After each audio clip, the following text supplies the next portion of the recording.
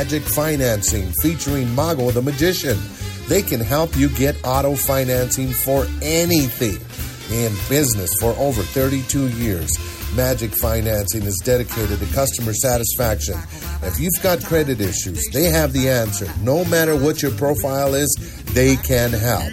They work with people who have fair, bad, or just terrible credit, repayment history, as well as people who have no money down. That's right, no money down. They're located at 6385 North Federal Boulevard with a great auto inventory.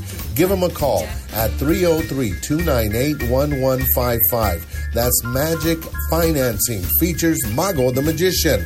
They're open Monday through Friday until 8 and Saturdays till 7. Check them out.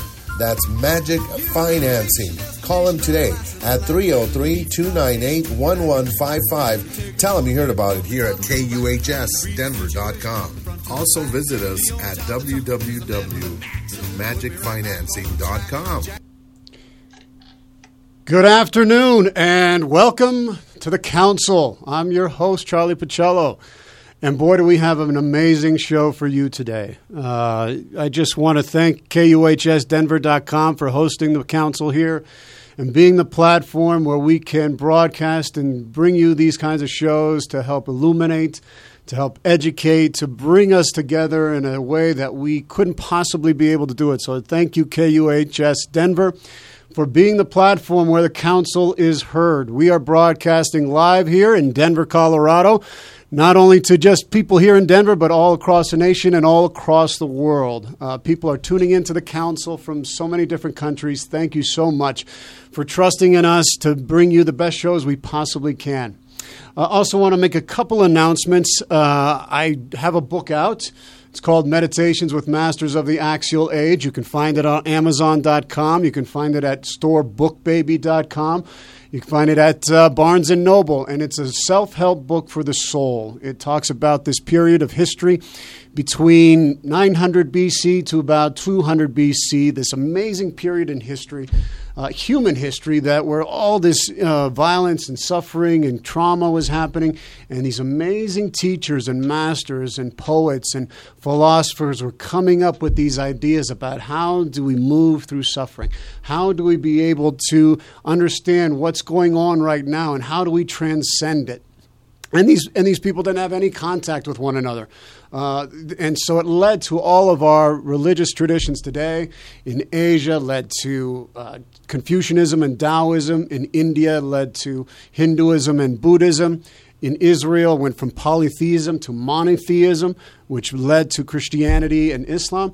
And in Greece, it led to philosophical rationalism in Western civilization. So check it out, Meditations with Masters of the Axial Age. You'll love it. It helps you to dive into what is inside of you that can carry you through times like this.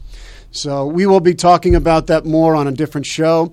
I just want people to know about it. Also, to thank our sponsor, which is magicfinancing.com. If you need a car, a used car here in Colorado, they are the people to go to. They will take care of you. Tell them Charlie sent you. Our family has been getting cars from them for decades, and they've always taken care of us, always have gotten the best car deal that we can get. Talk to Maurizio. He'll take care of you. You want your dream car, you need a work truck, a car that can get you from point A to point B, they'll take care of you. So go to magicfinancing.com. Okay, today is a big day. We're talking about racism. We're talking about something that is obviously been on our minds and is in front of our faces for the last 3 weeks at least. And it certainly has been something that I've been contemplating deeply. I'm a historian. I've been studying history for a very long time. It was my undergrad degree, and I focused on American history. And knowing that the endemic racism that has been problematic in our country since its founding, it was I think the first documented case of slavery was in 1619, and a boat came with 20 slaves to Jamestown, Virginia. And that was the introduction of slavery into into the nation. And so it's been there right from the beginning. And it's so painful to watch and to know that we fought a civil war to end slavery. And then there was a Jim Crow laws that continued with segregation and discrimination against black people. And it was institutionalized. And it led to the civil rights movement with Dr. Martin Luther King and Malcolm X to try to rectify what was begun with the end of the Civil War, but wasn't completed.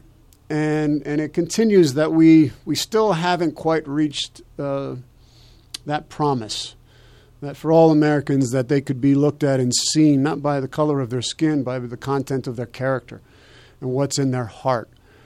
And, I've had a lot of time to think about in the last few weeks about slavery and about discrimination, about segregation, and what do I stand for? And where have I not stood up for what was right? Where have I allowed certain things to happen? And, I think about my friends that are in the military, the guys that I went to, that played football with at the academy, and, the people that went into the academy with me, and great guys, love them to death, what they had to go through that I didn't know about or they kept secret, and I didn't ask them. My friends that were in high school, that we had two black people in high school, what that must have been like to go into school, into a place and not try to fit in.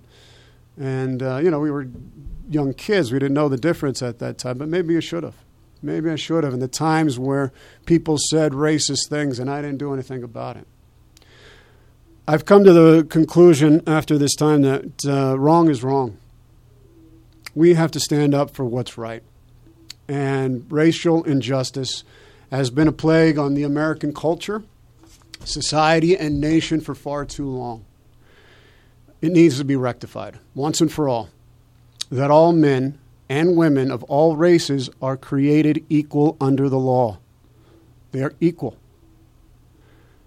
Now, George Floyd did not deserve to be denied the grace of mercy. What we witnessed in that horrible murder, and it was slow, and it just touched to the very core of this deep, ancient wound.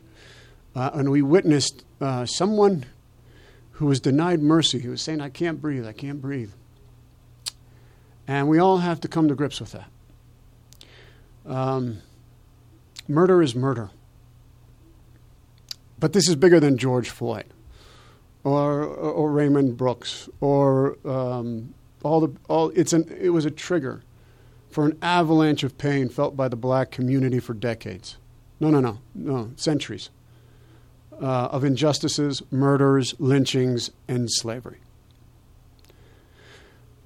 A mission of the council, since I started this program, was to promote the respect and dignity of every human being. Every human being.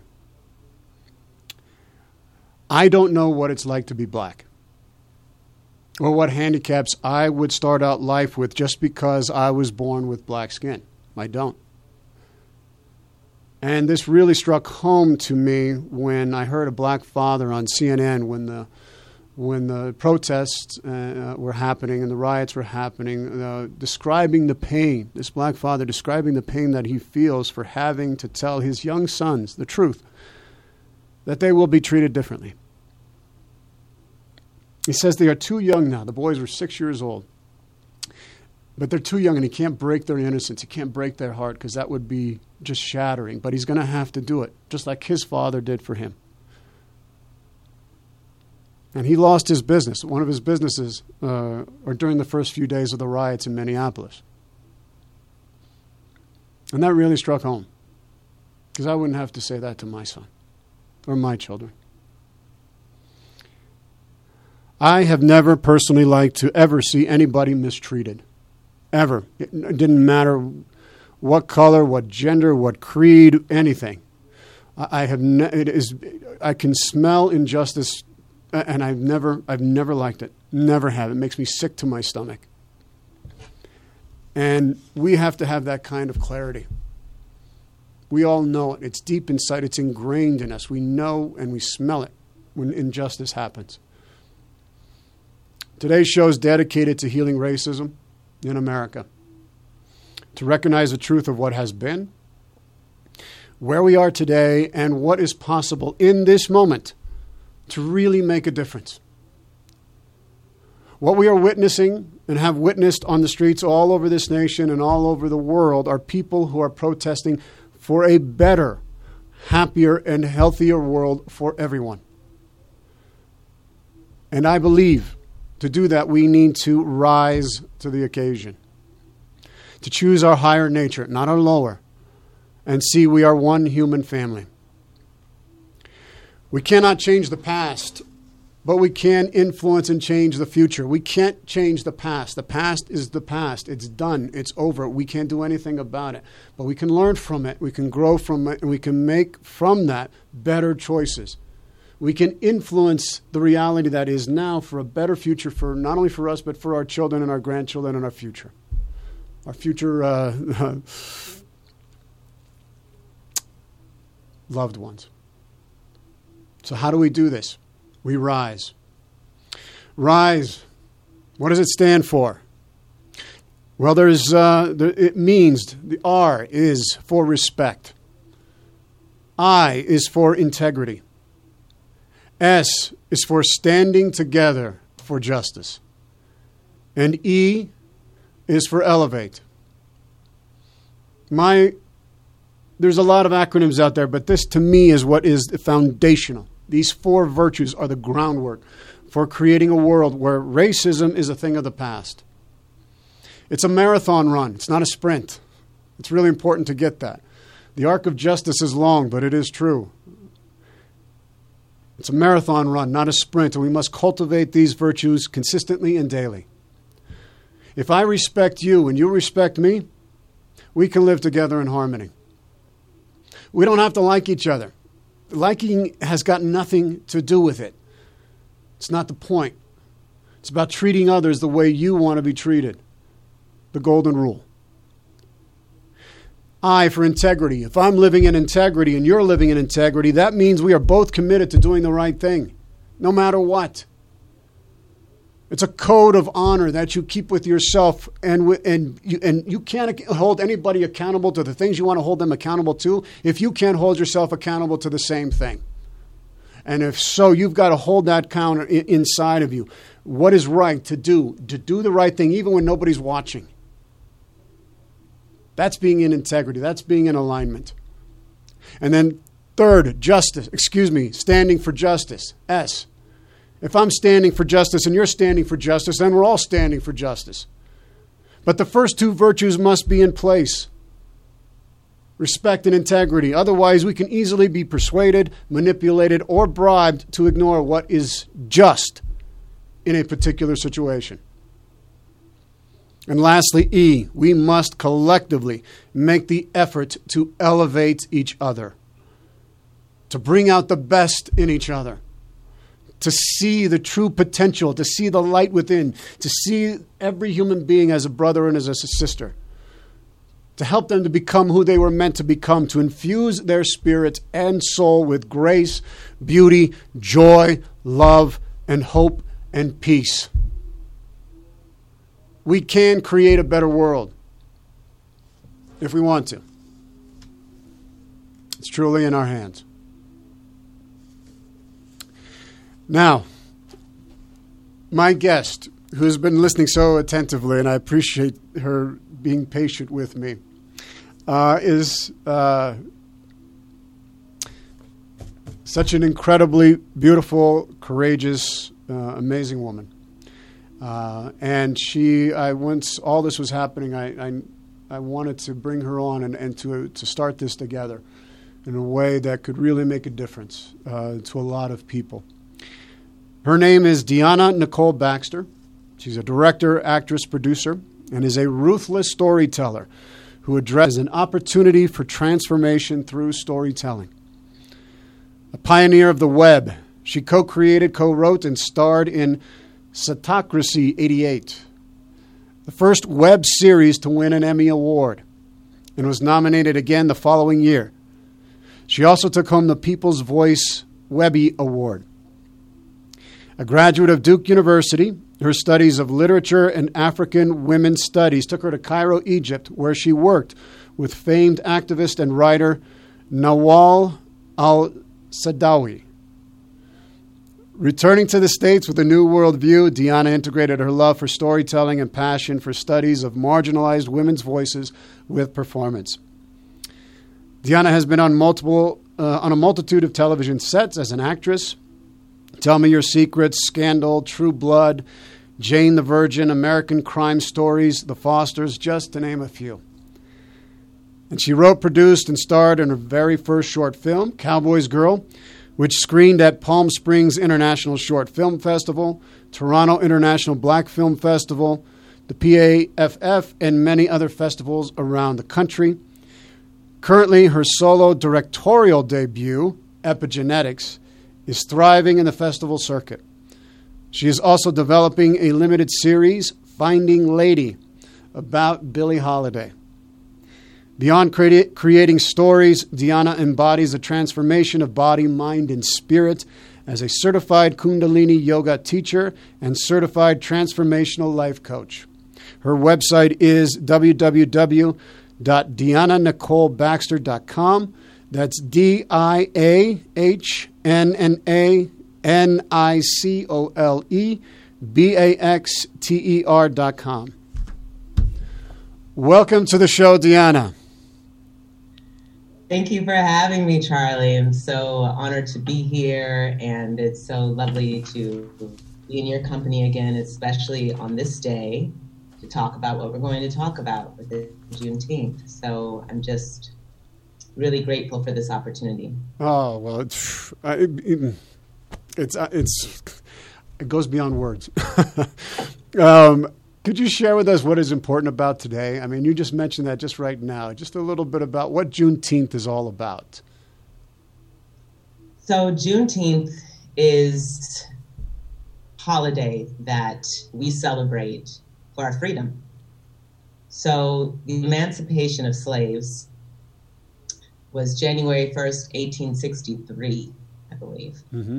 And it wasn't until 2.5 years later in Austin, Texas, Union soldiers came in and told them that they had to go the slaves. So slavery continued for 2.5 years. So even the slaves didn't know that they were free at that point. So we celebrate this day as our true Independence Day, Juneteenth. Wow. And it's so important. I mean, our history is so important. Knowing that people, what they lived through, like we're living through right now, in the history of that's going on right now, and what people are struggling for, and the lifestyle that the life that we're wanting to create for everybody. And in your bio, you talk about, you have so many diverse talents and gifts, Deanna. It's incredible. Could you share with us just a little bit about why you chose to be a director and an actress, a storyteller, a ruthless storyteller who addresses trauma as an opportunity for transformation through storytelling? Yes. Well, acting came to me. It was a safe space for me to express the dark places inside, right? Mm-hmm. When you're an actor and you're able to step into the shoes of another person to really dive into your empathy, you're able to access those parts of yourself that most likely you're probably not revealing in your day-to-day life. So that's why I fell in love with acting. And as far as trauma transformation, I love really taking stories that most people don't want to touch when it comes to family secret, abuse, any kind of trauma you can think of, and really put it out there with no holds barred. Because something happens, media is very powerful, so is the stage. Mm-hmm. But when an audience member is able to see themselves, someone else, and see their story told, especially those dark parts of ourselves, the traumatic ones, there's an opening of their hearts that happens. They're able to see their story. They're able to know that they're not alone. They're able to actually shed the shame that they've been carrying around whatever to them and through them. So I like to tell it how it is. I think that, we can define love in many ways, but love is justice as well. Mm-hmm. So when we, as a storyteller, I think it's really important to be loving and tell stories from a very honest point of view, mm-hmm. in all sides, so that we can really have a deep healing collectively. We can really fan the empathetic circle. Mm-hmm. Because without empathy, we're just lying in our animal instincts, and we won't be able to create a world that we can all really truly thrive in as the human race. Yeah, no, empathy is the antidote for so many things. Empathy can help break someone out of the shame cycle, and being able to finally be heard and be seen, and to understand what it's like to walk in somebody else's shoes, what it's like to live in somebody else's world, to not be so judgmental and critical or ignorant. We can be very ignorant about things and how people have lived their lives and how things have affected them. Like racism and how that affects somebody, what it does to their psychology, what it does to their heart. And Deanna, you grew up in Minneapolis, where the murder of George Floyd happened.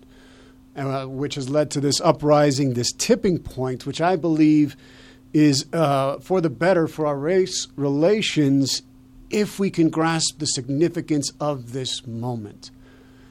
Now, a majority of white people are really beginning to see and look at the systemic racism that has been affecting black Americans for generations.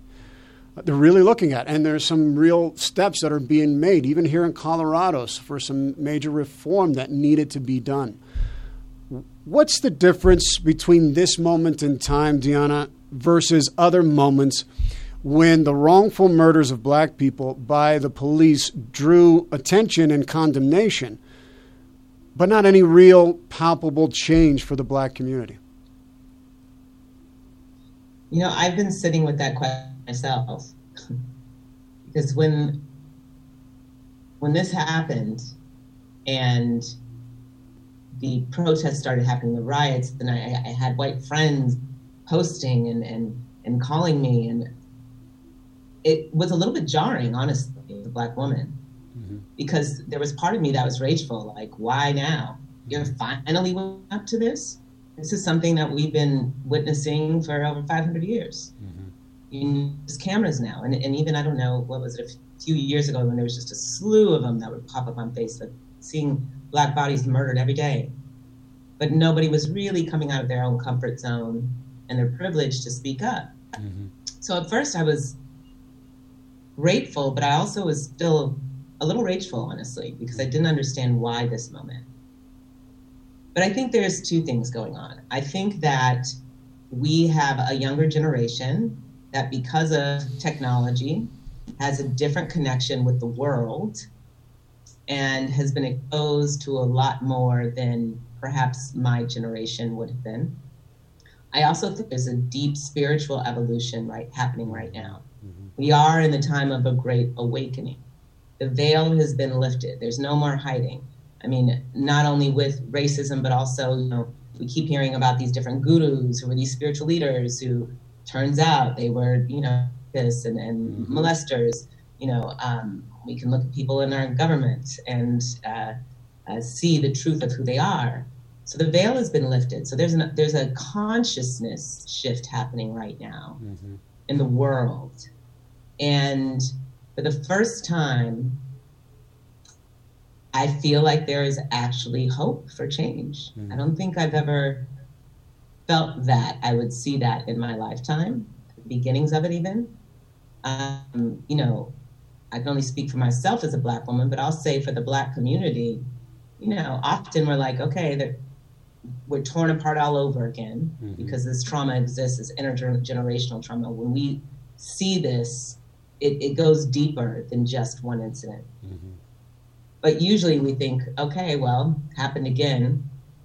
People that did this aren't going to be punished. It's going to be the same circle that happens every time. There's not going to be any justice. Mm-hmm. And people that claim to be anti-racist are not going to speak out. Mm-hmm. This time is different. And it's not just in the country, it's all over the world. Mm-hmm. So, I mean, even on the streets here, I'm in Los Angeles, and I think it was like 5-1 when it came to people on the streets as far as people of color versus white people. And there's part of me, like I said, that's jumping for joy, and part of me that's kind of in shock that it's happened. Right, so, of course. And I feel like it's a great opportunity. Like I said, it's a rise in consciousness. So we're all having the opportunity to really look in the mirror and look at ways that we've all digested racism. Because it's systematic. Like you said, it's in our school systems. You know, babies are not born racist. No. They're taught it. But it's beyond the parents. It's in our school system. It's in every institution in the world, but specifically the history of this country. And that's why it has to start with the healing of Black Lives Matter. It has to. It has to start there. There's so much healing to do at the levels, but it has to start there because that is what the soil of this country is built on. It is, and it's something that, you know, as we were talking when we were preparing for the show and the material that we were going to cover and the racism that's inherent in the country, I also have ancestors who I've come to know as well who are fighting on both sides, who fought for the South and fought for the North. And we're, you know, so there is a lot. It's much more complicated and complex, and this is something that was ingrained in people. And as you talked about, kids don't see color. They like, you know, they're playmates and people, and they see them without that. And they actually have to be taught to dislike somebody based upon their color or diminish them or to say, well, they're not as good as us or we're superior in some way. We're better than that. And then people who have been of people of color who have tried to work their way up through the system and go through it, and they've done their PhDs, they got their master's degrees, they did everything that was supposed to, and they still are confronted with racism. I have black friends that are liberal. I have black friends that are conservative. It does not matter. Right? Racism is beyond political parties. It doesn't. It's not. And we politicize it, and that's actually just makes it even worse. It doesn't allow us to really look at it and heal it and grapple with it and understand it and listen and learn. I mean, like one of the basic things is to understand is what is systemic racism? What is it? How you grew up in Minneapolis, Deanna. What was that like? And how did you and your family, in your particular instance, experience racism or any of your relatives? What was that impact of having to face these obstacles for yourself or for those closest to you? Well, I grew up in a lot of places. Minneapolis, I was there from the age of 8 to 14. Prior to that, I was born in Las Vegas, and I lived there until I was 8. So Minneapolis, you know, like you said, I know exactly the place, the spot that George Floyd was murdered, because me and my best friend, who I always call her my sister, who is no longer with us, we would go to the gas station across the street because we knew there's always boys hanging out there to flirt with, and we thought we were cute. So we also knew, you know, there's never been a time, like I can remember, that I was not aware of where I could go that was safe or where I couldn't go that was safe. So in Minneapolis, over north and over south, the brutality from police and just in general, Minnesota itself, there's always been racism. I remember I went to Oak Grove Junior and a white girl had called my girlfriend a bitch. My girlfriend beat her up. That girl's father, the white father, came the next day, and he is a part of the KKK. Wow. And it was like to have a white and black day. Who was on the white side wear the white T-shirts? Who's on the black side wear the black T-shirts? I mean, this is 14-year-old kids. This was normal. I remember being in, what was it? Was it 4th grade? Maybe I was a little bit younger. And an Asian boy called me a Chinese nigger, and I started being violent towards him. And the teacher did not give me a star that day. And I kept telling her, but he did this to me. He said this to me. And she dismissed that. She was like, that's no reason for you to respond that way, which maybe she has an argument for that. But I was raised, if that word comes from somebody's mouth, you shut them up. That word is, I hear that word and I see a man lynched from a tree. Yeah. I hear that word and I see a woman with her body parts cut up and put in jars to be studied. I hear that word and it's deeply painful. Growing up as a teenager, I had a certain amount of privilege because I'm a light-skinned Black woman. My mother is a dark-skinned Black woman. When I was 15 and we'd go to the mall, she might go in one store, I go in the other, she'd come and find me. The sales ladies, white women, would be helping me out. She'd walk in the store, they would greet her and they'd follow her around the store, assuming that she would steal something.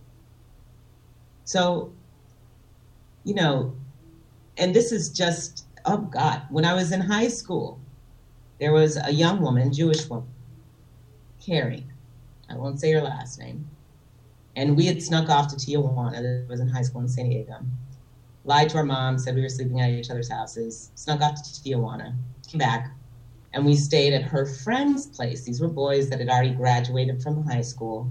They had a house of their own. She was like, we can stay there until the morning when we came back early in the morning, and then go home. Mm-hmm. Not only did one of the men try to come in and sexually assault me that evening, next morning, they were watching a football game. And they were in front of the TV, looking at the TV, and whoever the football player was, you know, had a fumble. And he started yelling at the screen, stupid fucking nigger, da-da-da-da. And I looked at him and I was like, what did you say? He was like, I'm not calling you one. I said, I don't care. What did you say? And then he got enraged with me. He threatened to bend me over and fuck me in my Black ass. He threatened to throw me out the window. And did Carrie say anything? No. Did Carrie do anything? No. I was terrified. I was shaking. I was cussing them out still. And I got out of that house. She later came out. Was like, so sorry about that. Never spoke about it again. And I never spoke to her again.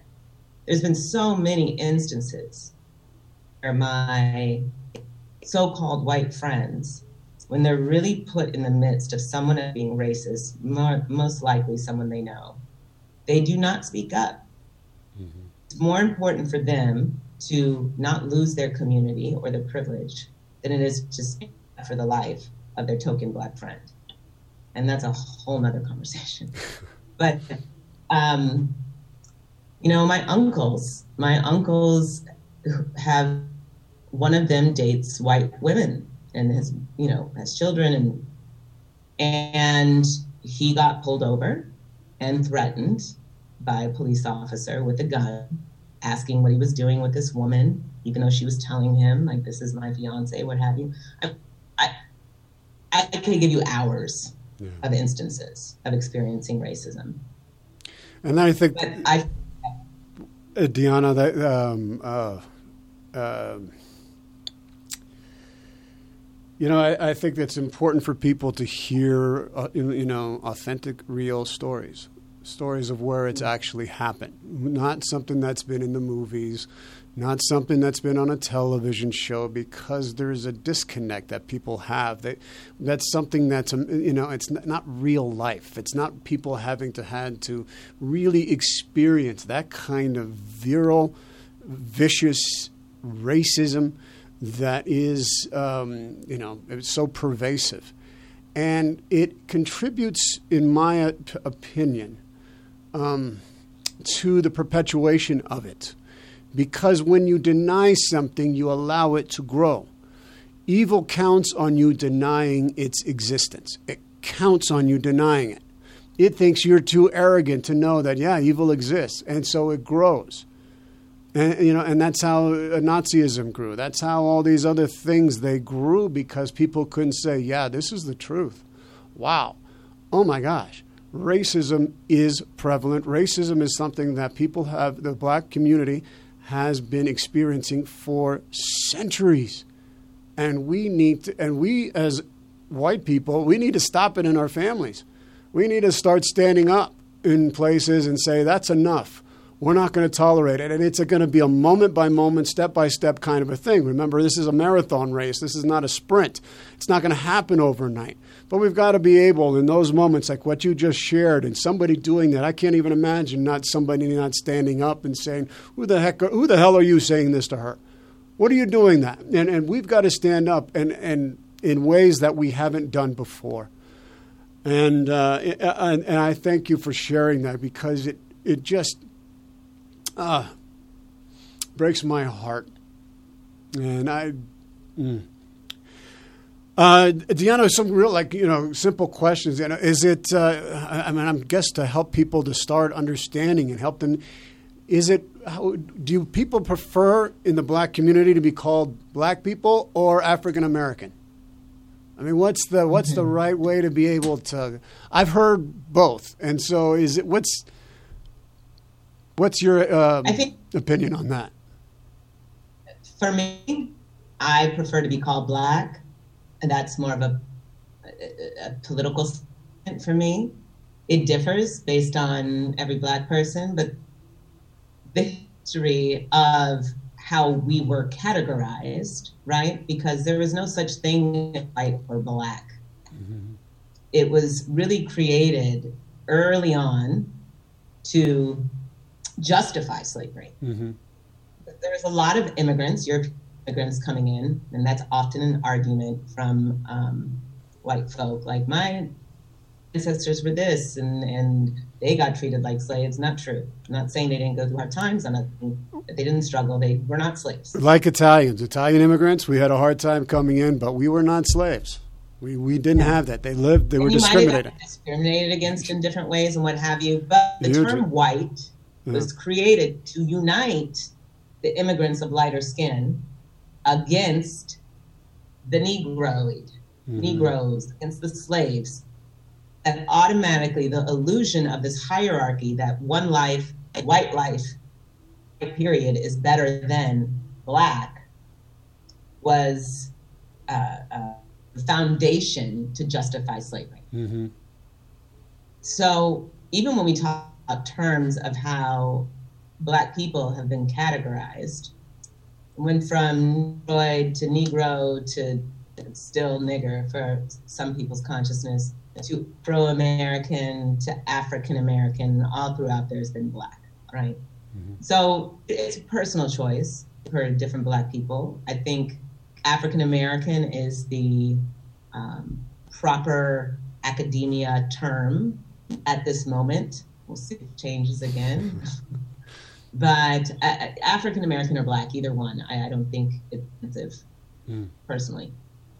Well, I think that's good. It's important for people to know because a lot of times they're so afraid to be able to even work. I don't want to offend somebody. I don't want to, and so it's how you start the conversation. It's how you begin these difficult conversations that we have to have. You got to ask, and just being able to see how other people are doing it encourages you, gives you the courage to be able to do it yourself, folks. Yes, encourage people though too to be okay with saying something. Yeah. That's what has to happen right now. Right.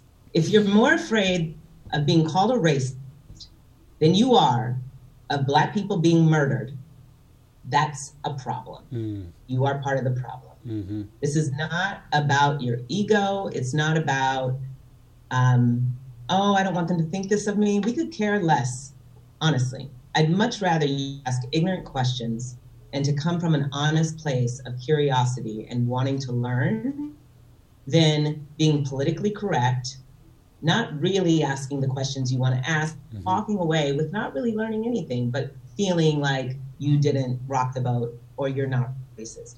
Every person in this country has been tainted and is a racist. Mm-hmm. It's not possible for you not to be. It's been indoctrinated. Your mind has been colonized. Mm-hmm. And the first place, especially white people can start, is looking in the mirror, being really honest with yourself on how you've upheld this institution. Whether it be you not speaking up for your friends, whether it be you not speaking up at the dinner table amongst your racist family members, whether it be you not admitting your privilege. And the biggest lie, the lie is the lie of separation. We're all one. Mm-hmm. But the biggest lie is that if white people lose their privilege, then something bad's going to happen, or the races are going to take over. It's like, no. If anything, people that are not willing to recognize their privilege and that they're actually racist, they're the most enslaved minds there are. Mm. It will give you your freedom. If you finally own and use your privilege to dismantle the system, you will be free. And that is true. And it's indicative of us to be able to have those kinds of deep personal self-inquiry, self-knowledge. That's the spiritual path, is self-knowledge and truth. And that's how we grow, and that's how we transcend things like racism, which is a deep, ancient trauma. It's a wound that goes very, very deep. And even in your family, Deanna, doesn't your ancestors were slaves, right? You had some of your grandparents were slaves here in America. Yes, my great.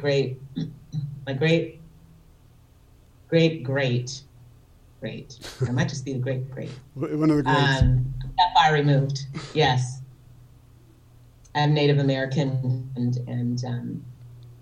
and slaves, which Native Americans basically were as well. There was a lot of mixing that happened then, because both were, forced to work.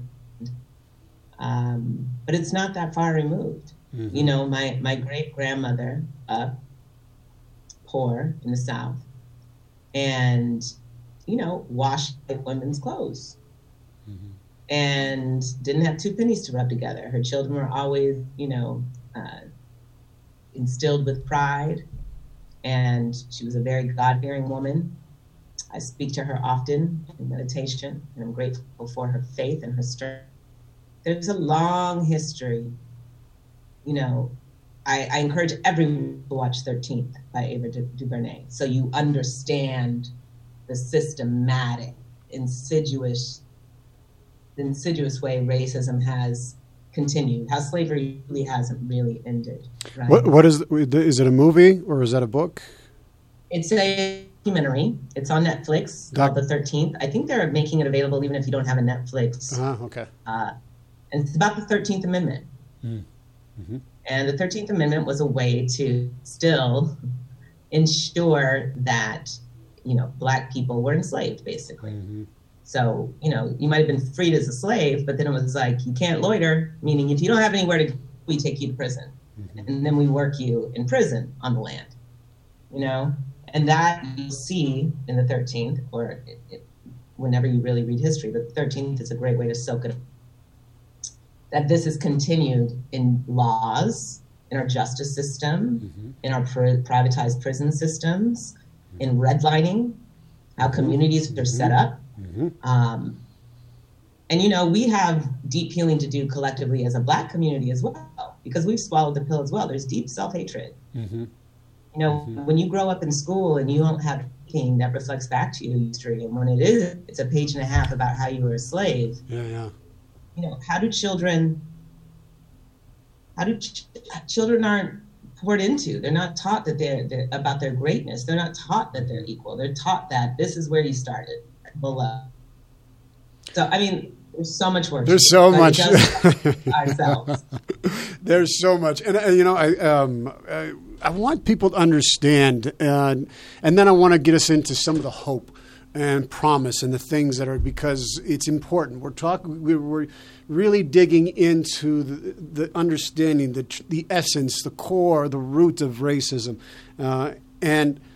But what does it do psychologically to a child, to a person growing up, when they're witnessing? And we talked about this a little bit yesterday about how it impacts them, so people can really grasp and understand the psychological impact that it does when you're growing up in a situation where you're looked at differently. Mm.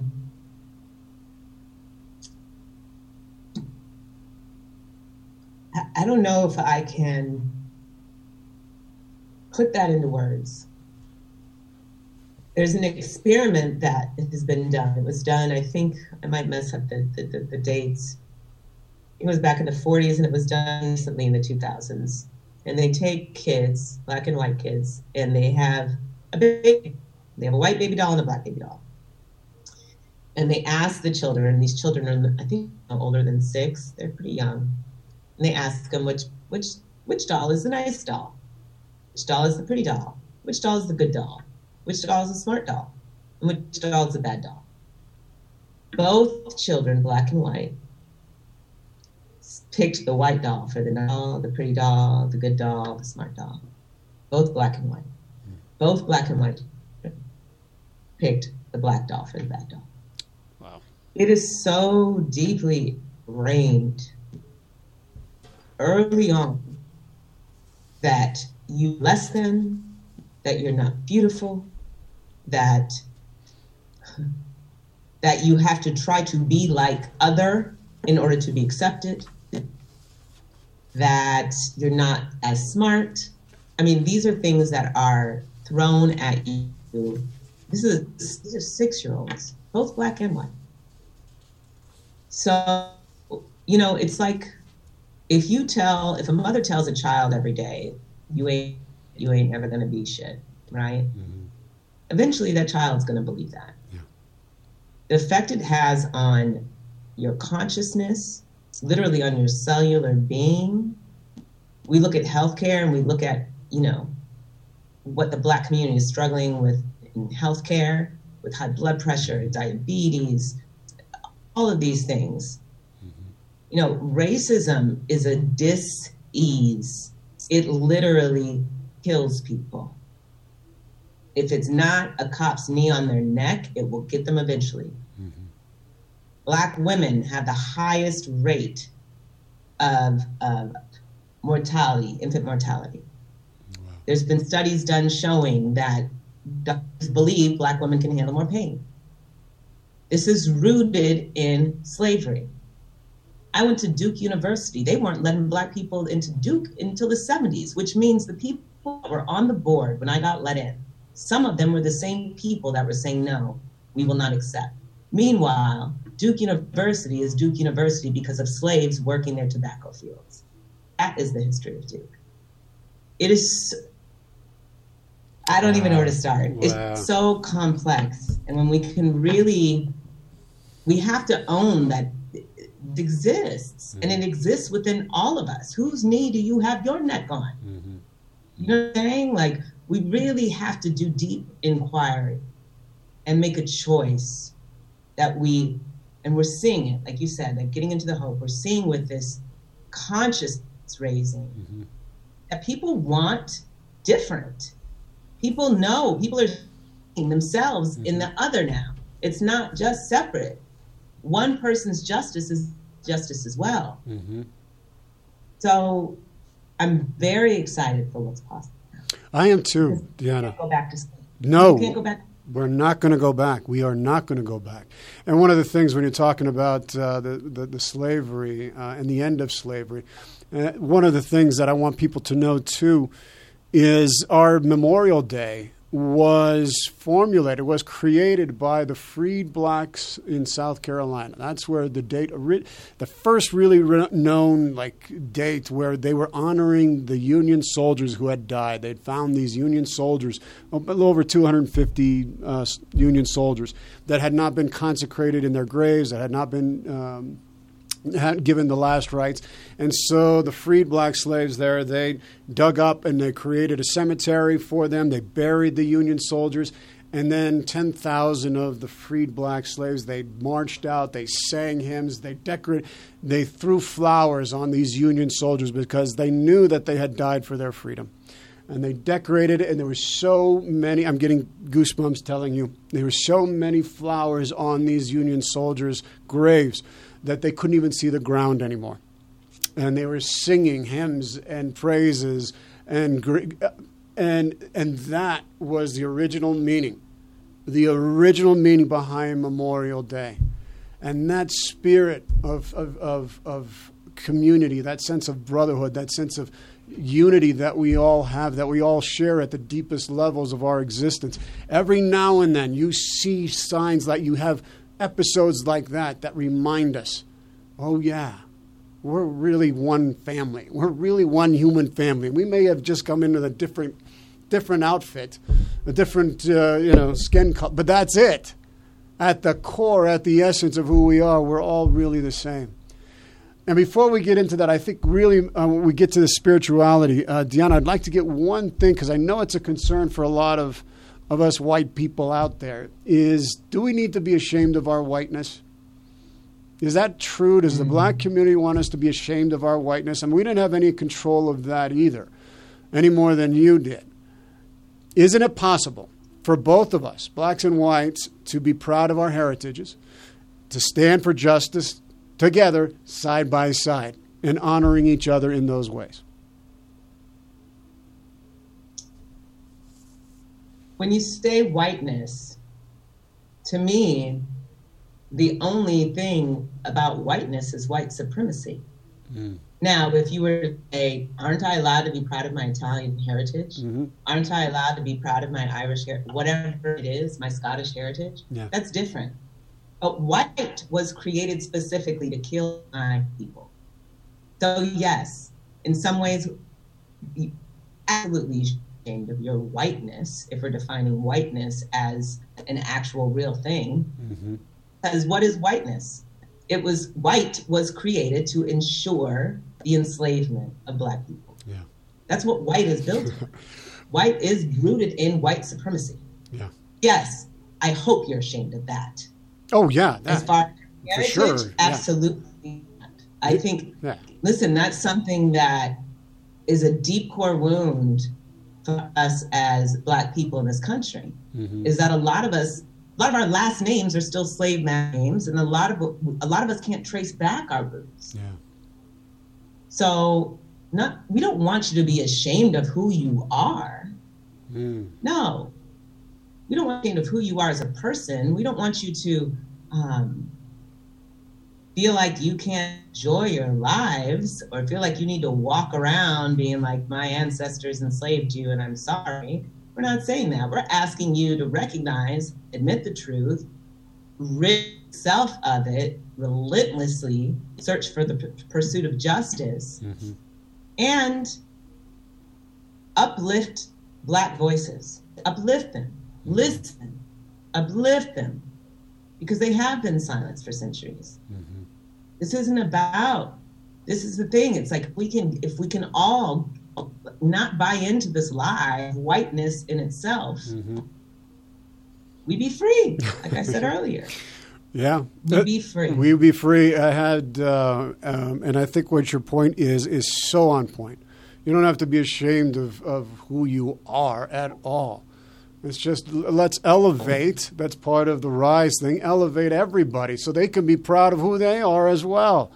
It's not about that. One of my, I think my mom's friend, she has a grandson who's a young boy. He's like 6 years old, and they were trying to explain to him about his what was going on and why it was happening. And these are black children. You're white, and the little boy says, "I'm white." Like, he didn't even know. He was like, "That's what I am." He had to be told. Children don't have that. They have to be taught this. And I thought it was so revelatory. And so we can rise above that. And that's what you and I have committed ourselves to, is this idea of rise, of rising above our limitations when it comes to race and breaking the trauma of racism in our culture and in our world. And in the beginning of the program, Deanna, I spoke what rise means. And to me, it's essential. It's absolutely essential for us to be able to cross over and start judging each other by the content of our character and what's in our heart and what's in our soul.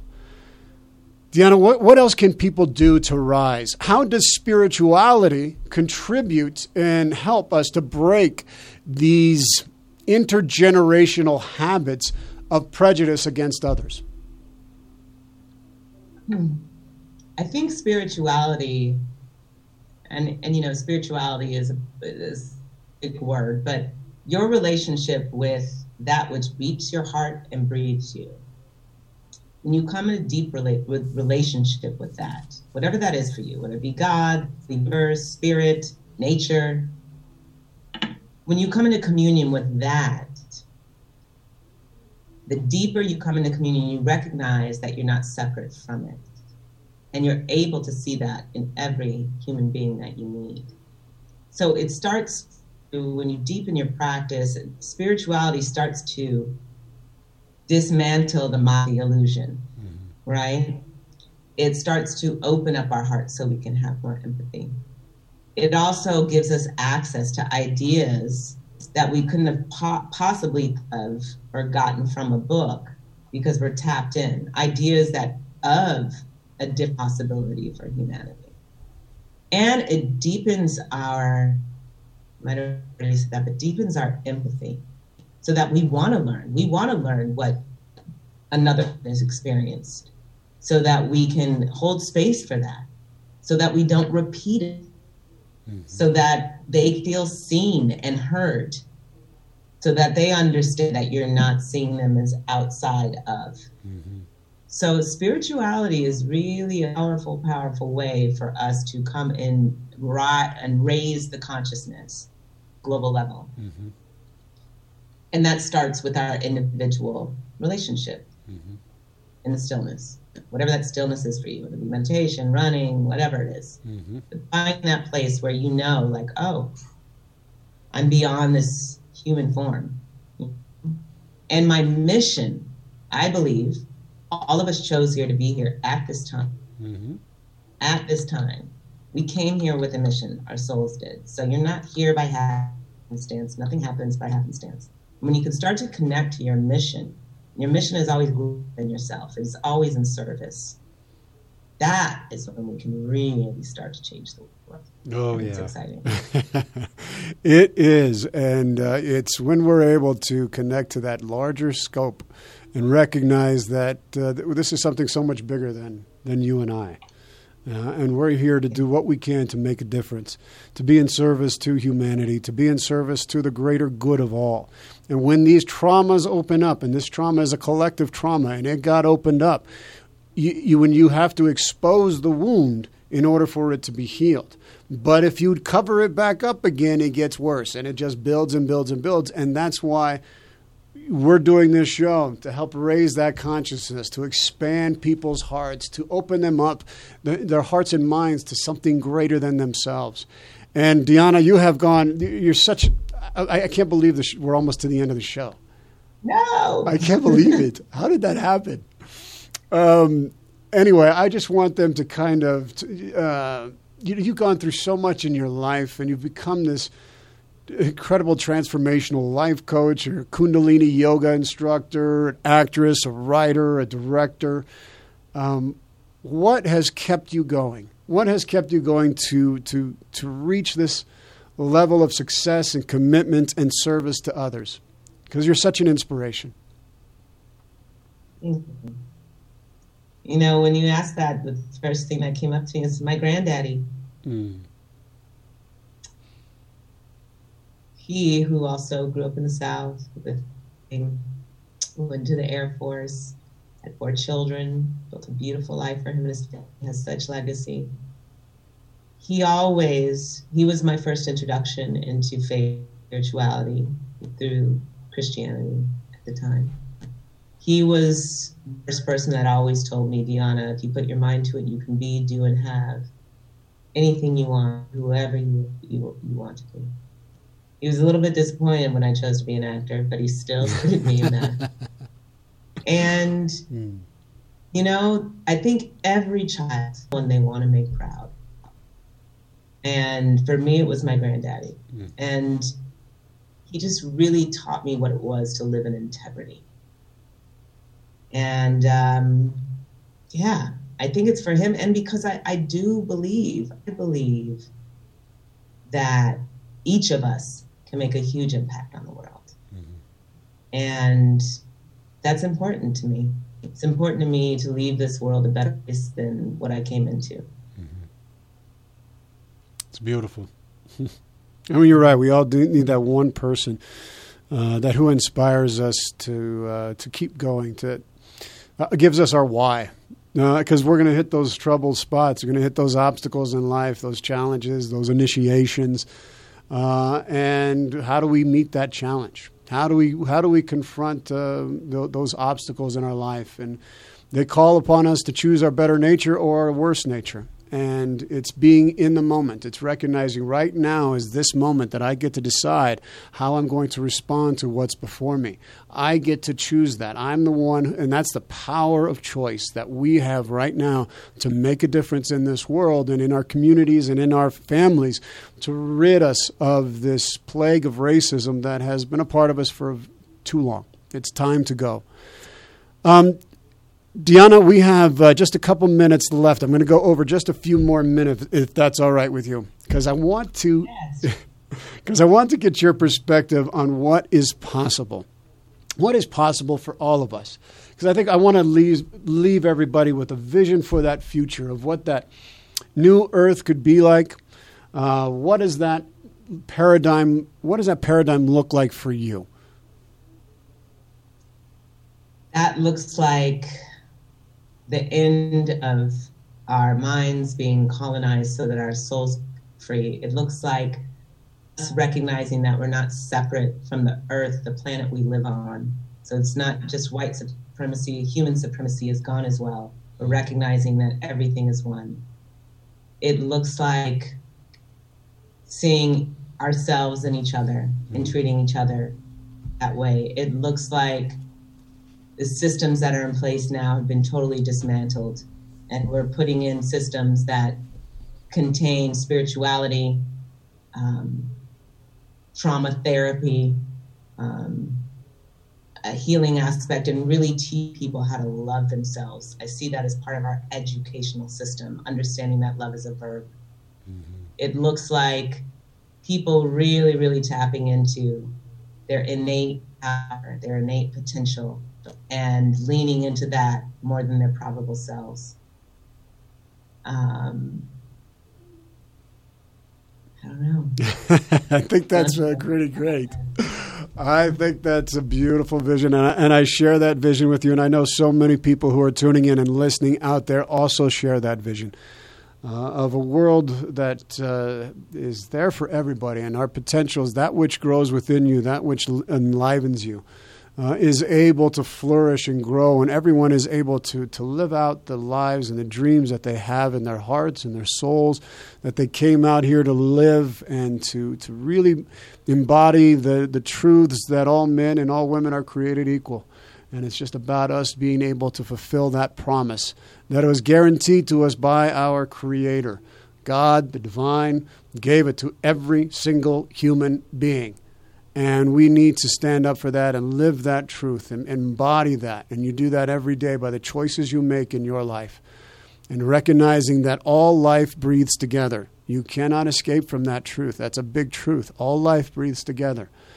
And when you get that and understand that, we make healthier and better choices.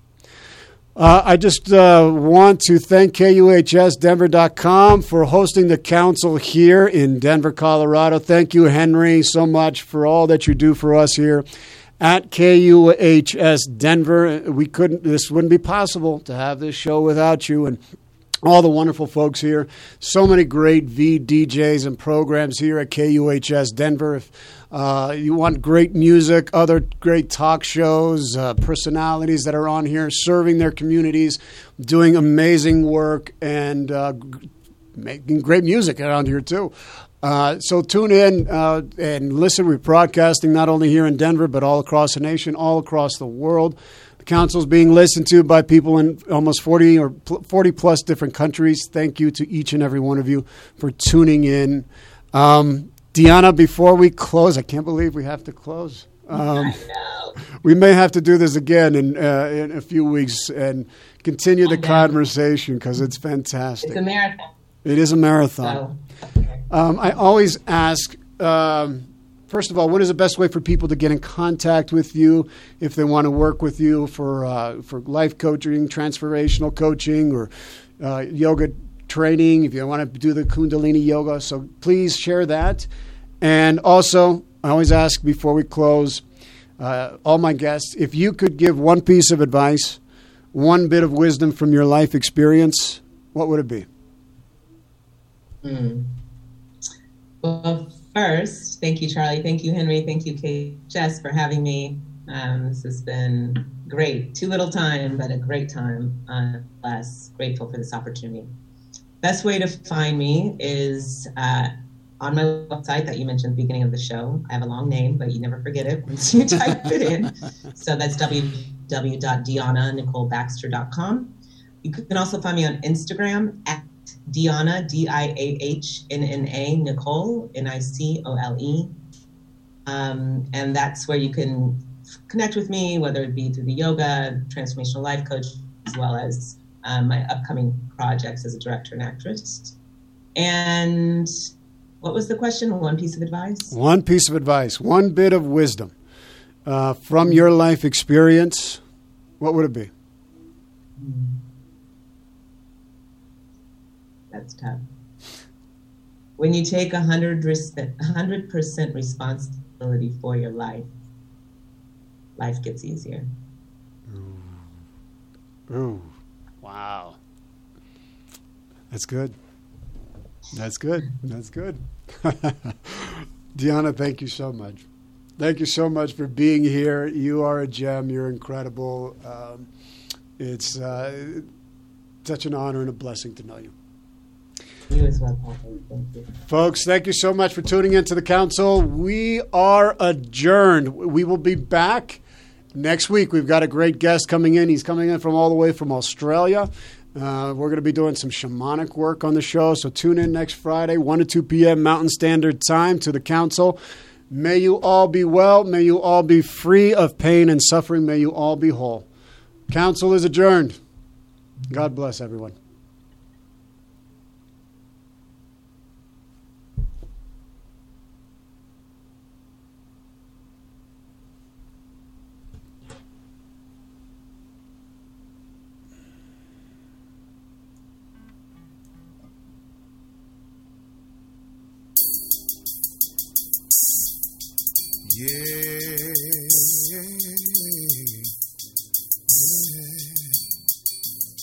It is. She caught me by surprise, I must say, 'cause I never had seen